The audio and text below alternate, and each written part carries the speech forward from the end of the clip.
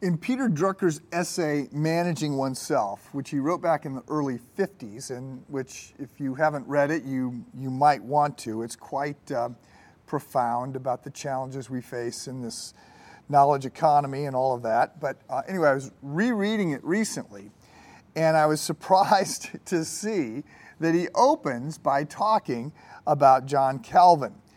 He notes that two men exploded onto the scene in 1536. John Calvin, who we're talking about, and Ignatius of Loyola, who we haven't yet talked about, but we will. Ignatius is the guy who is going to launch the Jesuits, which is a new monastic order in the Catholic Church. He starts it in 1534. But Drucker argues that the reason both Calvin and Ignatius are able to launch and lead these revolutionary movements is because they both developed the practice of writing down what they expected would happen based on the decisions that they were making. And then they reviewed what actually happened later on, and they adjusted and managed their own behavior based on the results they were getting. And he argued that this was sort of revolutionary behavior, and he argues that we ought to adopt it as well. Well, I'm not sure that that's true. I've never read that about Calvin, but who am I to question Peter Drucker? If it is true, it's the third way Calvin influences the world. The first is by pastoring. He's known more as a scholar and a writer than as a pastor. His reputation is that he's a rather acerbic, sort of cold, cerebral thinker, long on control and discipline, not a particularly warm and gracious shepherd. All the pictures you see of Calvin make him look like he has a somewhat sharp and unpleasant personality. And I think there's clearly some truth to this. He had a reputation for being arrogant early on. He's going to grow in this, but as a young man, he was pretty arrogant. One biographer said Calvin believed that he had never met his intellectual equal, and he was probably right. So he was a little bit vain, perhaps, and his nickname in school was the accusative case, which I think is actually quite funny. I'm not sure, well, maybe I do know a few people I would go back and rename the accusative case. But anyway, he was a bit sharp and arrogant, and there's no doubt that if you go with the theory that you would vote, the person you're most likely to vote to be president in the U.S. presidential election is the person you'd most want to sit down and have a beer with. There's no doubt, if that's true, that you would pick Luther over Calvin. But if you study Calvin's life, I think you see that he's not just a scholar, he has a softer, more pastoral side. And he worked enormously hard to shepherd and care for the well-being, not just the spiritual well-being, although certainly that, but the well-being of the people that he was leading at this church in Geneva. Most people believe that he worked himself into an early grave because he was so committed to the care and nurture of his congregation. So the first way that Calvin would be known, it would be as a pastor. The second could be, if Drucker is right, could be as a leader and how he shaped leadership. And there is reason to say that he's no slouch on this front. Some equate Calvin with predestination, and there's reason for that. It was not actually new to him. Those who argue for predestination, and I put myself in that camp, would say, well, it seems to get a lot of ink from the Apostle Paul. We certainly see it with Augustine and Luther and Zwingli. They don't make as much of it as Calvin does. And perhaps the reason that Calvin gets more credit for this is because his writing is so clear and persuasive and sort of elegant that he is able to explain things that other people maybe are not so able to explain. In any event, he's known for predestination, but one of the bigger areas that Calvin would be arguing for in his theological writings would be the providence of God over all things. And that's not just that that if something happens, it's not just dumb luck that it happened, but that God is able to sort of orchestrate things behind the scenes. But it's also the idea that God should be viewed as being involved and engaged and concerned about every area of our life. That God is not just the Lord of our spiritual life or of Sunday morning, but that He cares about Monday and Tuesday and all day Saturday as well. That He's not just Lord of the church, but He's to be Lord of the classroom and the courtroom and the boardroom. And so Calvin cares about everything that's going on. And if you read about him, you discover, he's involved in the sort of the minute details of the civil affairs of the city of Geneva. He designs the sewer system because he says, good sewers matter to people and they matter to God. So it's not just that Calvin has got his influence as a pastor, he's got influence in leadership. But the big way Calvin makes his mark is by writing. There is a case that can be made today that the world is more shaped by screens than by pages. That is, by pictures, moving pictures in particular, more than words. Perhaps I'm not ready to say that completely. But even if it's true today, it was less true 50 years ago, and even less true perhaps 500 years ago, when the Gutenberg's printing press was new, and it was the new way that you could influence people. There was no internet, there was no social media, there was no Netflix, there was no TikTok. Pastors were generally the most educated people in an area, not just in spiritual things, but in all issues. They were the most educated people. And the main events of the week, the main intellectual events of the week was church, and it was the sermon. And additionally, anything else that may be written up. There's just not all that much being written up. And so if you were somebody who was getting their writings, their thinking, put down on paper and distributed to others, then you were making a big mark. And if you were a particularly competent writer that people could understand, then that's going to make you even more significant. And this is where Calvin excelled. As I've said, Luther was a bigger-than-life figure, right? He always controlled the room. He was the life of the party. Everybody liked Luther. Everybody wanted to be around Luther. You can picture him in the pubs leading everybody in singing. And he was a larger-than-life character. Calvin is not. He's much more of an introvert. But as a result, after Luther dies, his influence goes way down.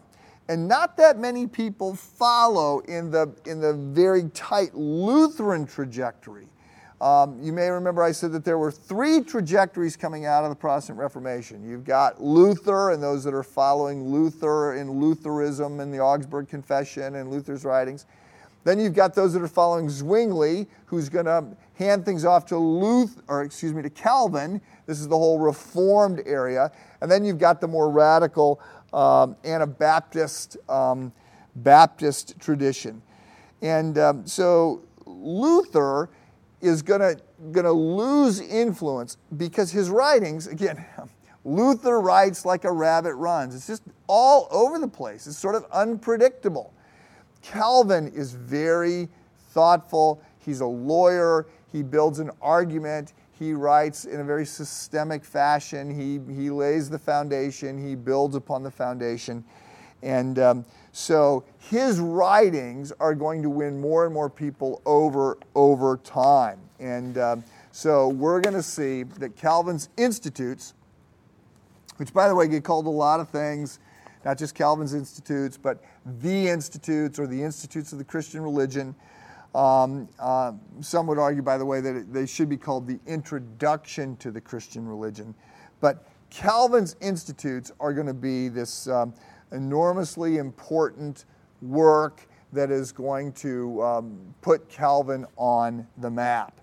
And I am doing this particular episode in the hope that I can get more people to read Calvin's Institutes, which I think would be a win. So I hope that you do it. I am telling you about it in part because I hope that you will step up and take this on. Now, let me just say, as I get started here, I'm struggling, as you can tell. The Institutes are often, the pronouns get confusing because it's referred to in some cases as a book, right? The Institutes of the Christian Religion. It's the title of a book. But it's also 4 books. So I sort of skip back and forth between pronouns that refer to it as an it and pronouns that refer to it as a they. In any event, my goal is to get you to read it/them as part of your devotional routine.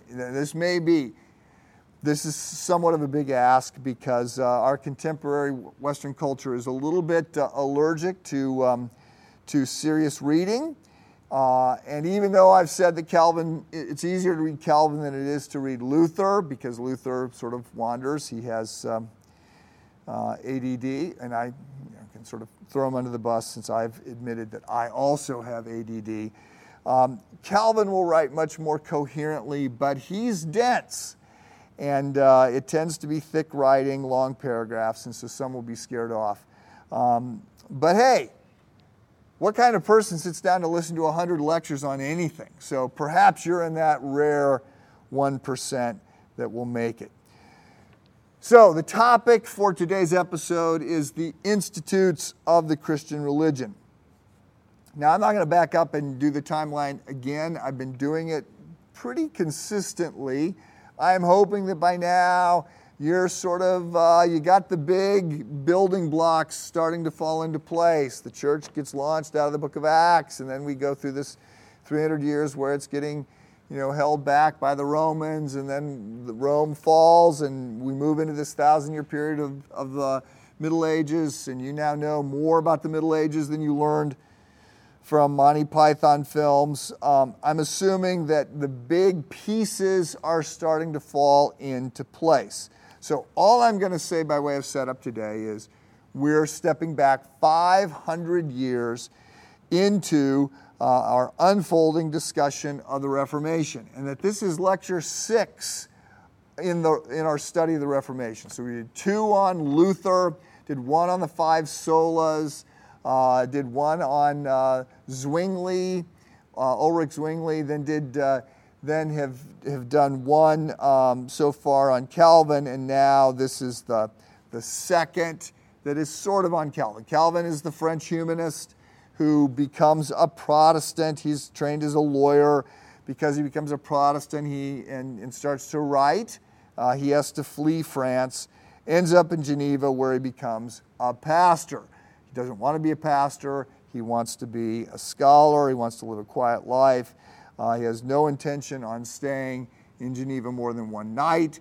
He's actually diverted there. He never intends to go there. He's diverted there by a military skirmish. And so he goes to Geneva to spend one day, one evening in Geneva.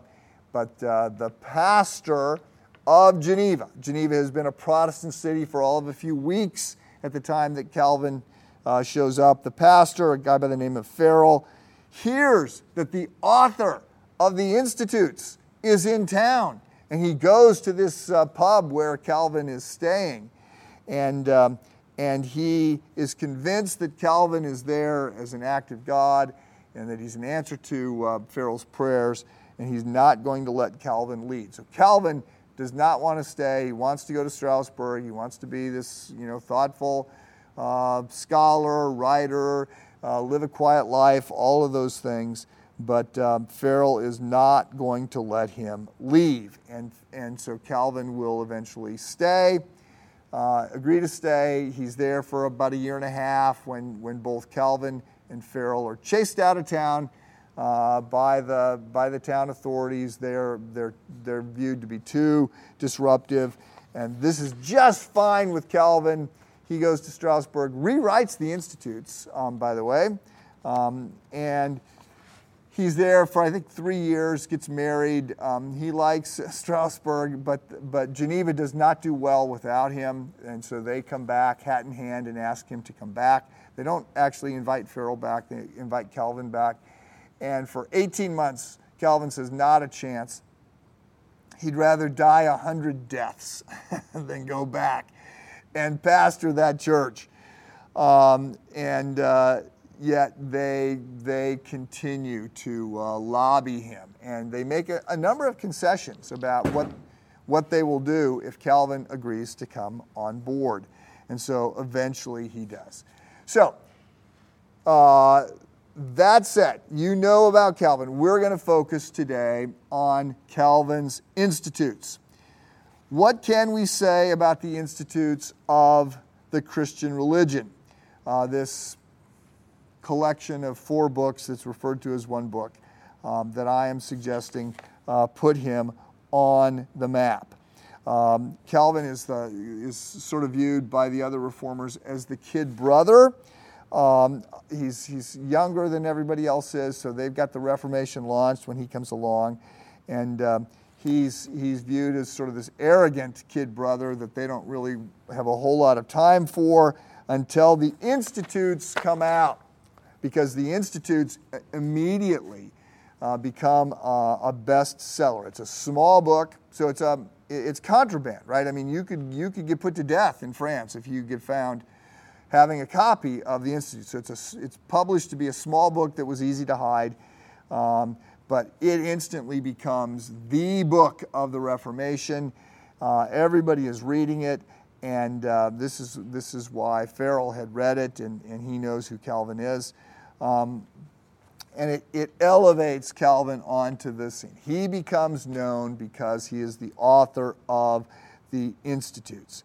And his stature only grows when the Catholic Church bans the book officially and lists Calvin as the #1 Protestant enemy because of the book. So, what can we say about it? What should you know about the Institutes other than Calvin wrote it? It's viewed as one of the most important books of all time, most important Christian books of all time, certainly the most important book to come out of the 16th century, and it's still in print 500 years later. Well, it's important to note that the Institutes is the work of a lifetime. So the first edition comes out in 1536, and it's relatively small. Again, he's written this while he's still in France before he even goes to Geneva. It's only 6 chapters. But he is going to do 6 major rewrites over the course of his lifetime. He's going to do 5 additional rewrites of the book in French. And each time, the book is going to get longer and longer. The last edition of the Institutes, which comes out in 1559, not long before he died, is so big that, again, it takes 4 books to be published. By the way, the Latin and the French, so when I say he does a rewrite, this isn't like a 2nd printing, 3rd printing, 4th printing kind of thing. He does major rewrites on this in both the Latin, which is for scholars, and the French. And the Latin and the French are different books as well, because the Latin he writes for scholars, and so he'll make some different arguments, or he'll illustrate his arguments differently than the work he does in French, which is written for lay people, and so he writes he writes a little bit more simplistically. He oversees, by the way, the translation back and forth between Latin and French. So this is there's a lot of reworks that happen on this book. He's not satisfied with it until the very end of his life. So question 2, why did he write it? Question 1 was, what is it? Question 2, why did he write it? So if it's a work of a lifetime, 16th century introduction to the Christian faith, why did he feel the need to write this? Well, there's actually 3 reasons Calvin tells us that he writes this.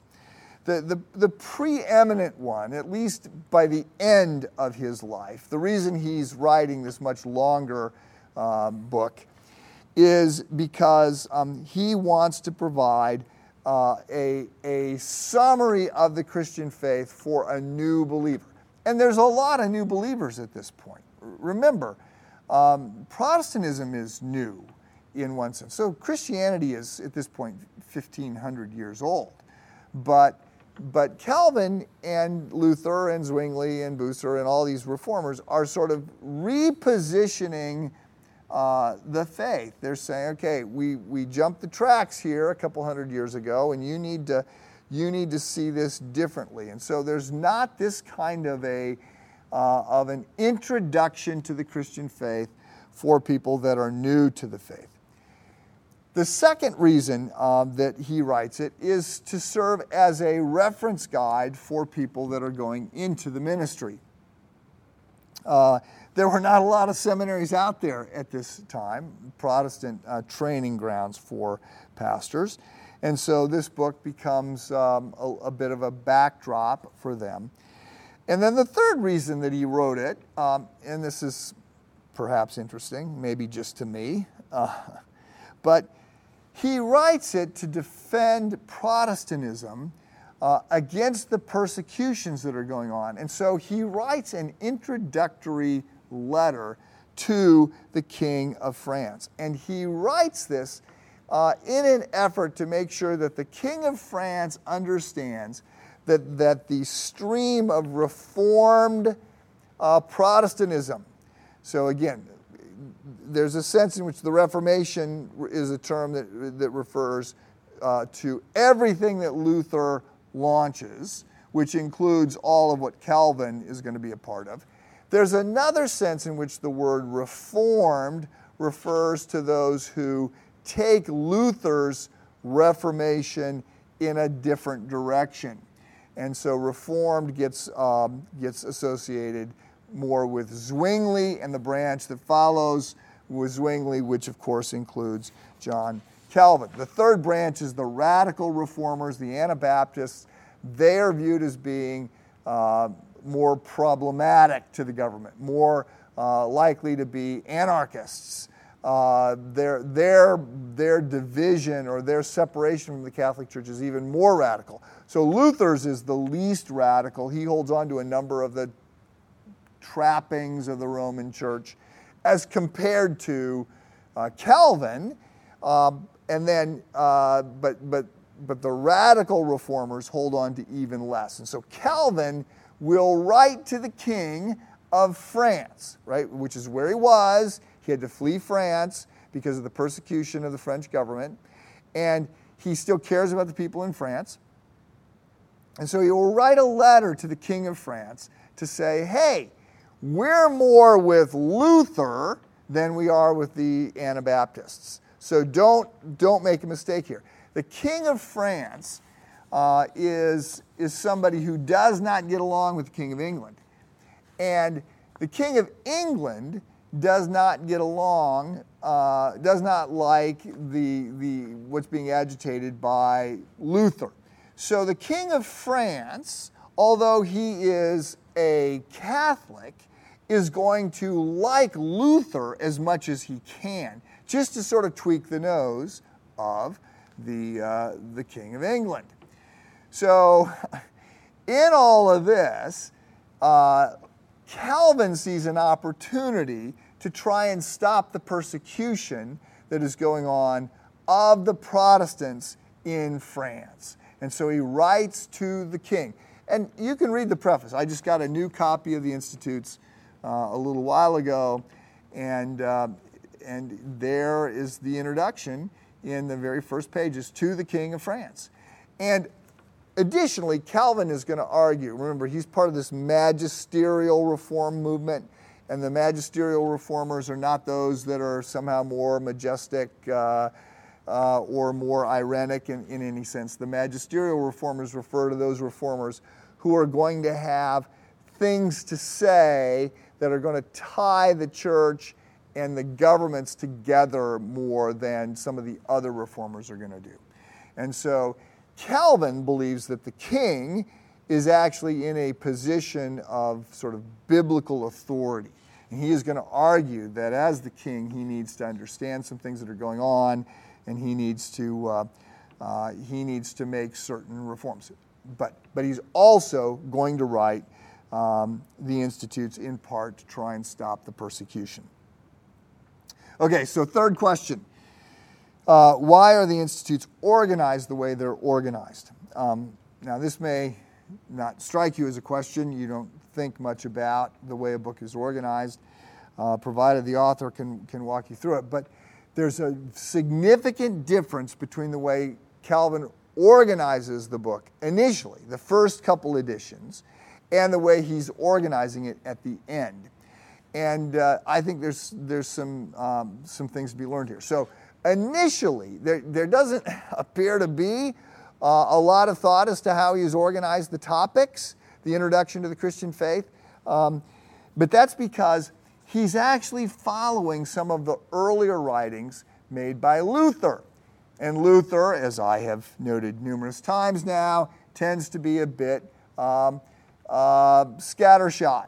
He tends to write top of mind, and he tends to go in whatever direction he tends to go. And Calvin, wanting to associate himself with Luther and not be confused with the Anabaptists and others, he takes on an outline from Luther. He's not plagiarizing Luther. He's just, because he's got his own thinking here. I mean, they like each other on many things. They dislike each other on others. So some people are confused that Calvin would follow a guideline from Luther, especially since Calvin is so much clearer than Luther on things. But part of the reason that he is doing this is because he wants people to associate him and associate the French and the Reformed movements, Protestant movements, with Luther, not with the Anabaptists. So he will follow, in the early editions, he will follow a guide set down by Luther. In the middle editions of Calvin's Institutes, and if you buy a copy of Calvin's Institutes, you're almost certainly going to end up with a copy of the 1559 edition. It will have the preface to the King, but it will be the last edition. In the middle editions, the order seems to follow the Apostles' Creed. Now, this is a little confusing to scholars because the Apostles' Creed tends to unfold, like most creeds, in a Trinitarian fashion. God the Father, God the Son, God the Holy Spirit. And so you got God the Father, and you got some creation things, God the Son, and you have Jesus and the Incarnation and all these issues about sin and salvation, and then the Holy Spirit tends to lead you into a path of sanctification and the Christian life. So there's three big pieces to the creeds for the most part, but you have 4 books. So people will say, well, why do you have, how can you be following the Apostles' Creed if you have 4 books, not 3? Well, that's because in Calvin, and he tells us this, Calvin views the creeds as having more of a 4-fold division. So it's God the Father, God the Son, God the Spirit. But then there's a 4th category, and it's not the Christian life, it's the church. So Calvin is very, very strong on the church. He will refer to the church as our mother, and he will be a huge advocate for you have to live the Christian life in the context of a local church. You cannot do otherwise, and you have to be involved in that church. You have to do your Bible study in community and all these other things. And to do otherwise, as many Christians today do, would not make any sense to Calvin. So the middle editions are going to follow this Apostles' Creed unfolding. But then in the later editions, he is going to organize them around the book of Romans. And he does this, apparently persuaded by Melanchthon.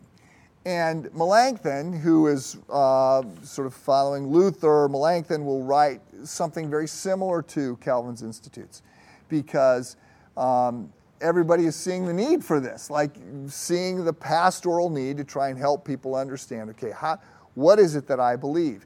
And Melanchthon, in his writing, which, by the way, Calvin translates his work not just into Latin, the language of scholars, but also into French. Melanchthon in Germany does not translate it into German, and so his book gets a lot less traction and is a lot less significant over time.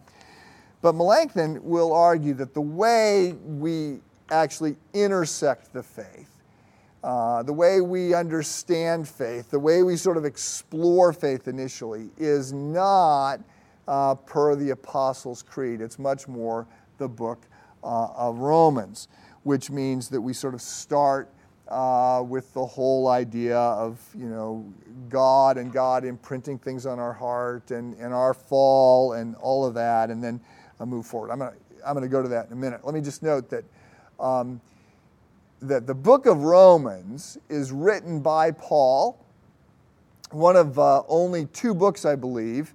Perhaps it's Colossians that he writes.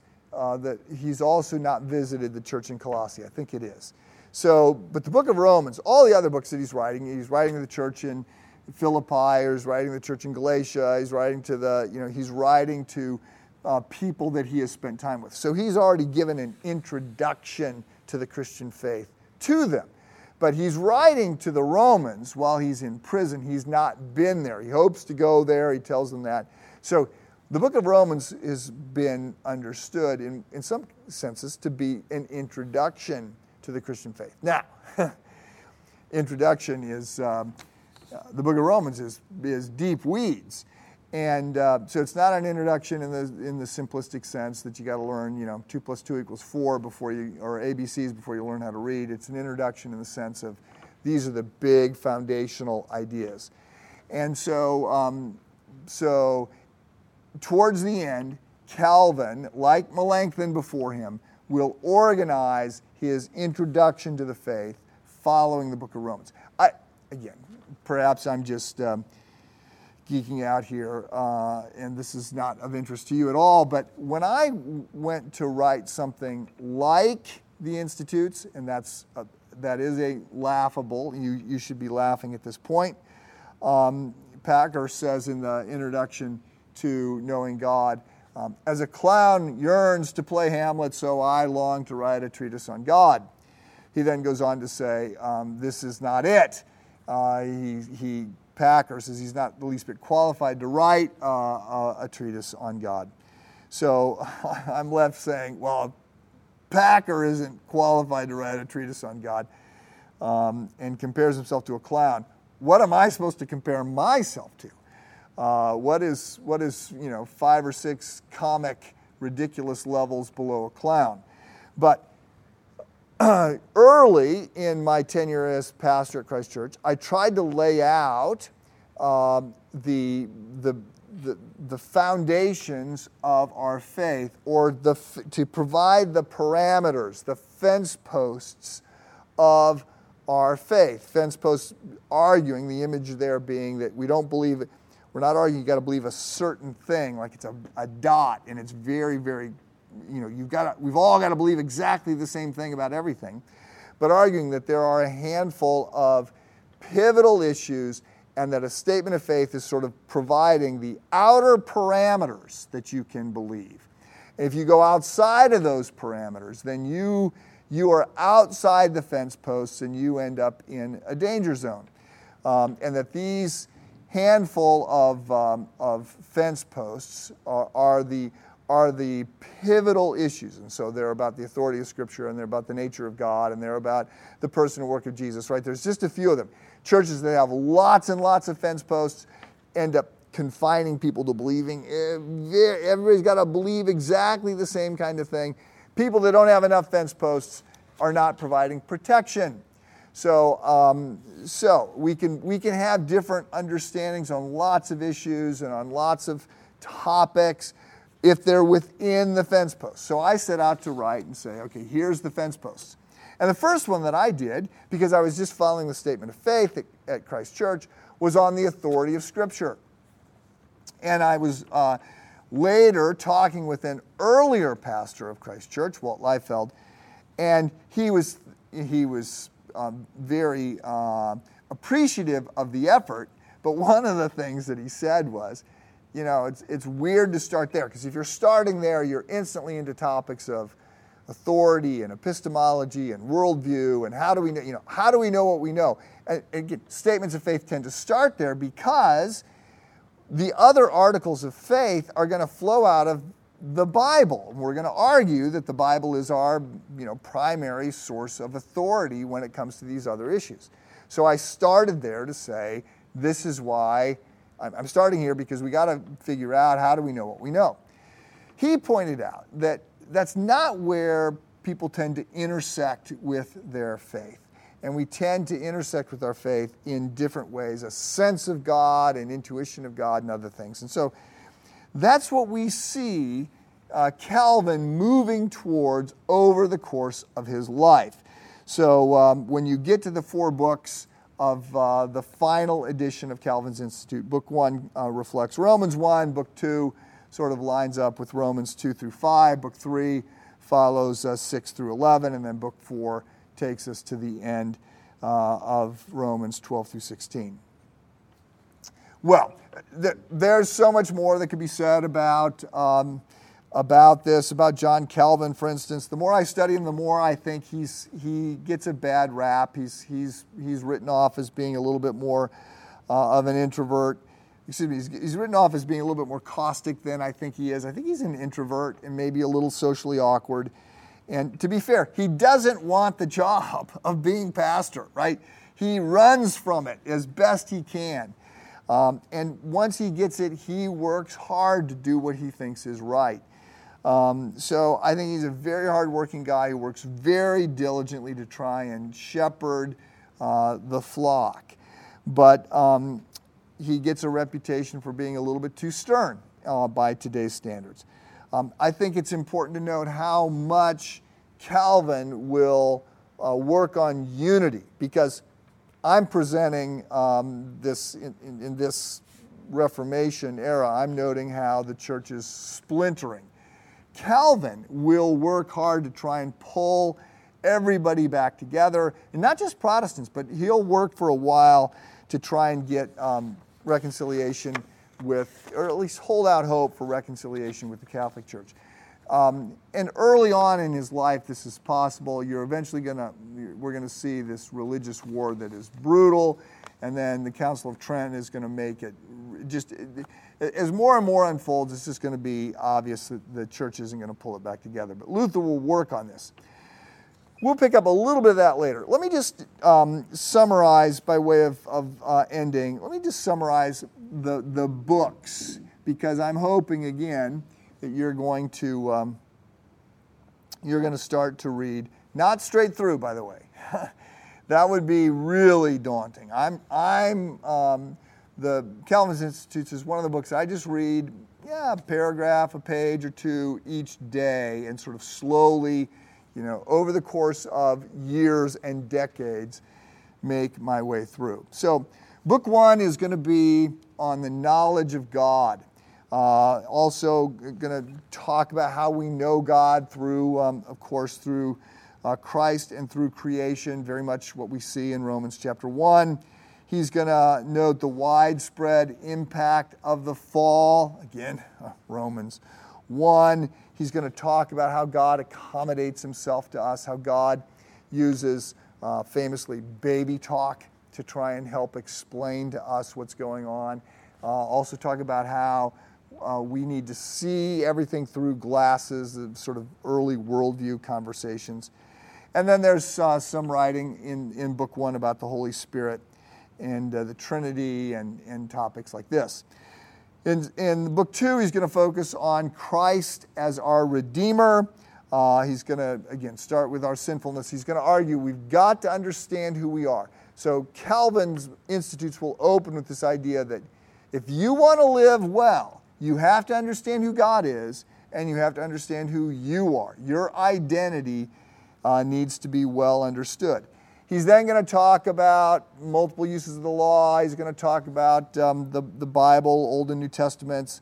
He's going to talk about the fact that we are justified. Both Abraham and Paul are justified on the basis of faith alone. He's going to get into baptism, and he will be, okay, so this might surprise you, But Calvin, as Luther, will be advocating infant baptism.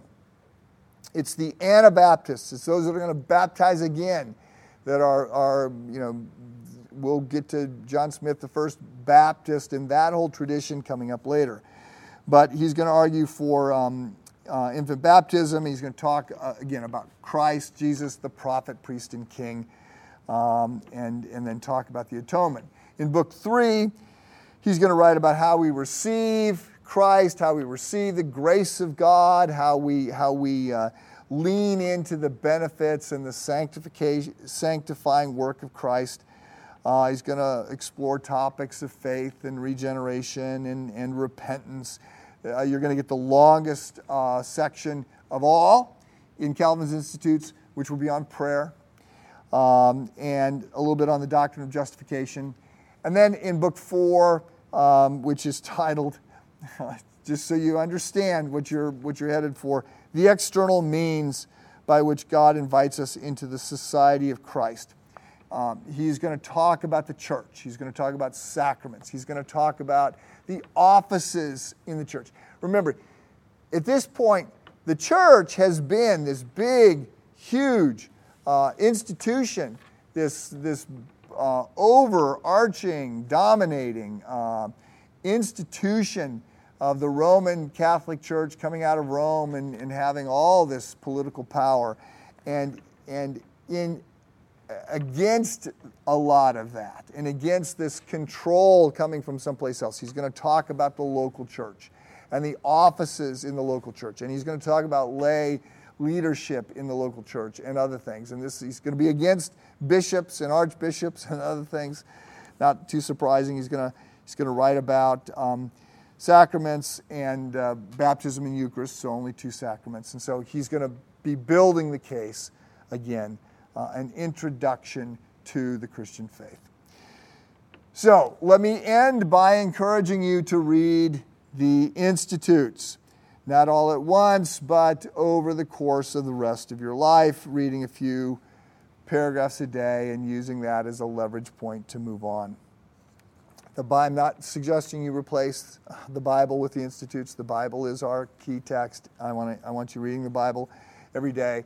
But I'm suggesting that as opposed to some of the other books that I have recommended and tried to bring to the forefront here, books like Augustine's Confessions, and later on we'll talk about Bunyan's Pilgrim's Progress, and some of these great Christian works that you might just sit down and read as a book, I would put Calvin's Institutes closer to, say, Pascal's Pensées or Thomas à Kempis's The Imitation of Christ. These are things that you just might read just a little bit each day and let you think about them and ponder them.